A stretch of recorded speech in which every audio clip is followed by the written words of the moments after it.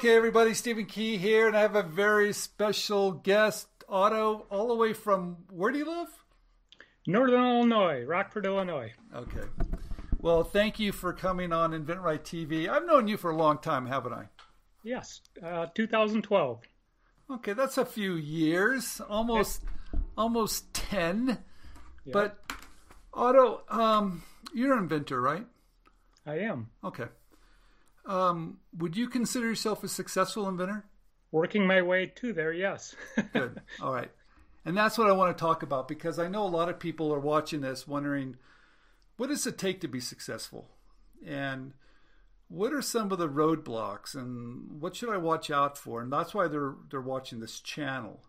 Mm-hmm. Because when you first started out, and you've been an InventRight student, all right? And I still think you follow us and are involved. Sure. Okay. Yep.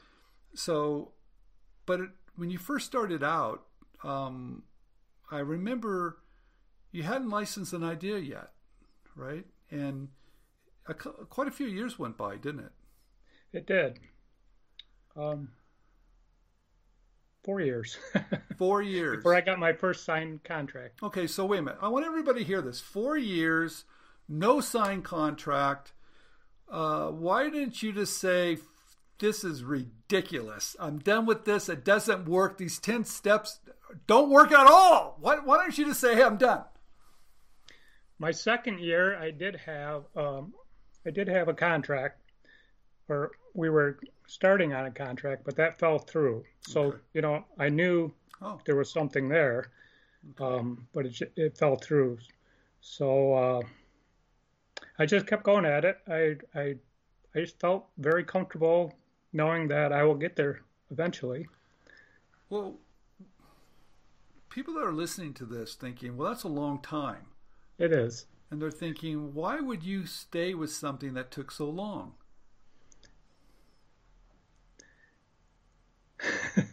That is a good question, but I just believed in the system, and I knew I would get there eventually. Okay. Because something changed. And I ended up staying in the same industry and getting to build relationships, keep pitching ideas, and eventually, I did get interest, and from there I had a signed contract. So, All right.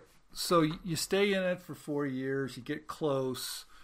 You change a little bit. You focus on one industry. You get that first signed deal. How'd that feel? Okay,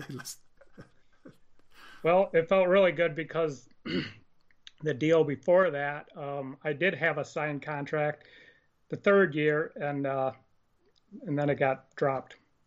So then when I got the real one and it went through, it felt great. Well, let's talk about the deals that just dropped off. Why did they drop off? And was it something you did? I don't think the company, I feel like I kind of pushed him a little bit towards the contract. He didn't feel real comfortable, so he finally did it. Okay. And then he started working on it, and just didn't feel 100% into it. Okay. It was a small company, and he just felt that he had to let it go. All right. Well, first of all, how many deals have you got signed? I've had 7. I just had one dropped recently, about 3 weeks ago. Okay. And that was okay because it was a company I've worked with before, and they told me, this didn't make it for our selection for 2022, but if you have some more ideas, send them out, and maybe we can work something in. So I have sent out a few more ideas to them too. So it sounds like you're telling me this is pretty common, that now you get deals and now some of them drop out. Is that just what it is? You never know, right? 7 contracts. I had 2 drop deals out of 7. So. Okay. What do you do when one drops? Do you go out and have a couple beers, or do you slit your throat, jump off the cliff? What do you do? Keep moving on.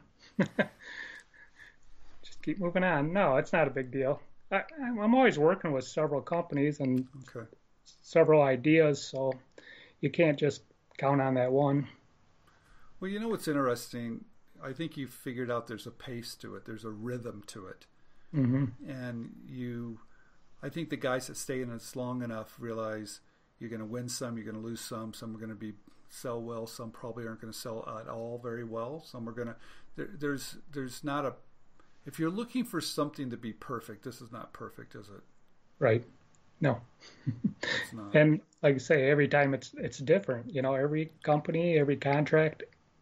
So it's just kind of go with the flow, and once you get those relationships built, and the companies, then what's going to happen when you're pitching and the contracts, and pretty comfortable feeling then.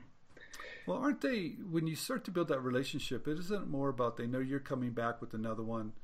Sure. They're gonna take you seriously too, and they're gonna do the best job they can, but things do happen. Is that the reality to it? Yep. I think so. So what would you tell someone that's watching this for the first time? I mean, he's got this great idea. He thinks he's got $1 million idea. He's ready to go. What would you tell him?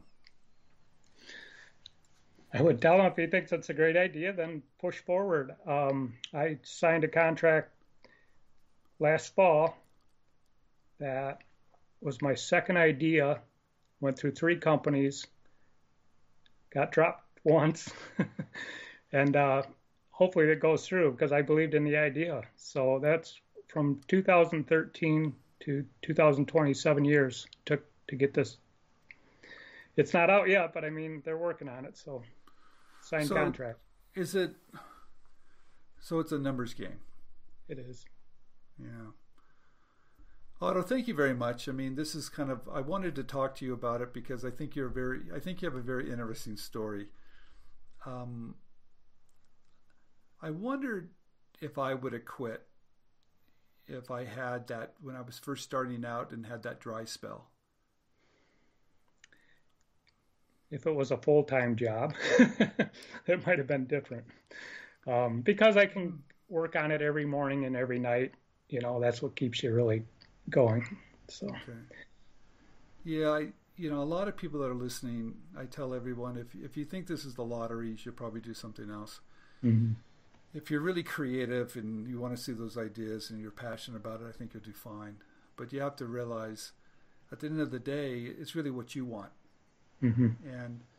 And you could you could come up with a lot of ideas, keep on pitching and build a relationship. So you're just feeding that monster. Right. And once you get the relationship built, then it's just keep on having fun with it. It is. Why do people put so much of a heavy burden on themselves? They want to succeed. Why do they? I don't know. I think do you feel any, well, let me ask you a different question. Do you feel any different that you licensed an idea when you before you didn't, and now that you have, do you feel any different? Sure. I feel confident and pitching more ideas. Yeah, you are more confident too. Yeah, it does help. I mean, when I got into the industry, I knew nothing about it at all. So, it took a lot for me really to get going on it. And that's okay. I knew it was going to be I didn't think it would happen overnight. I knew it would take time, and I was in for that. So. Okay. Well, you're also in the industry. You're in the, what do you call it? It's game. What do you call it? Tabletop games, or what would you call it? I call it active games. Active games. Yeah. That's a fairly competitive industry. I mean, you're not in. Let's put it this way. I got out of the toy industry because I knew how tough it was. Okay. And I think you have to truly love it if you want to play in that industry. And I think you probably pretty much do. I do. Well, Otto, thank you very much for coming on.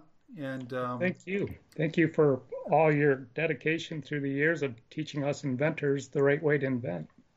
Well, thank you for saying that. And we'll have you back on when you get the next one in, okay? Yeah, that one that took me 7 years, that'd be great. All right. Thank you, Otto. Take care. Thank you.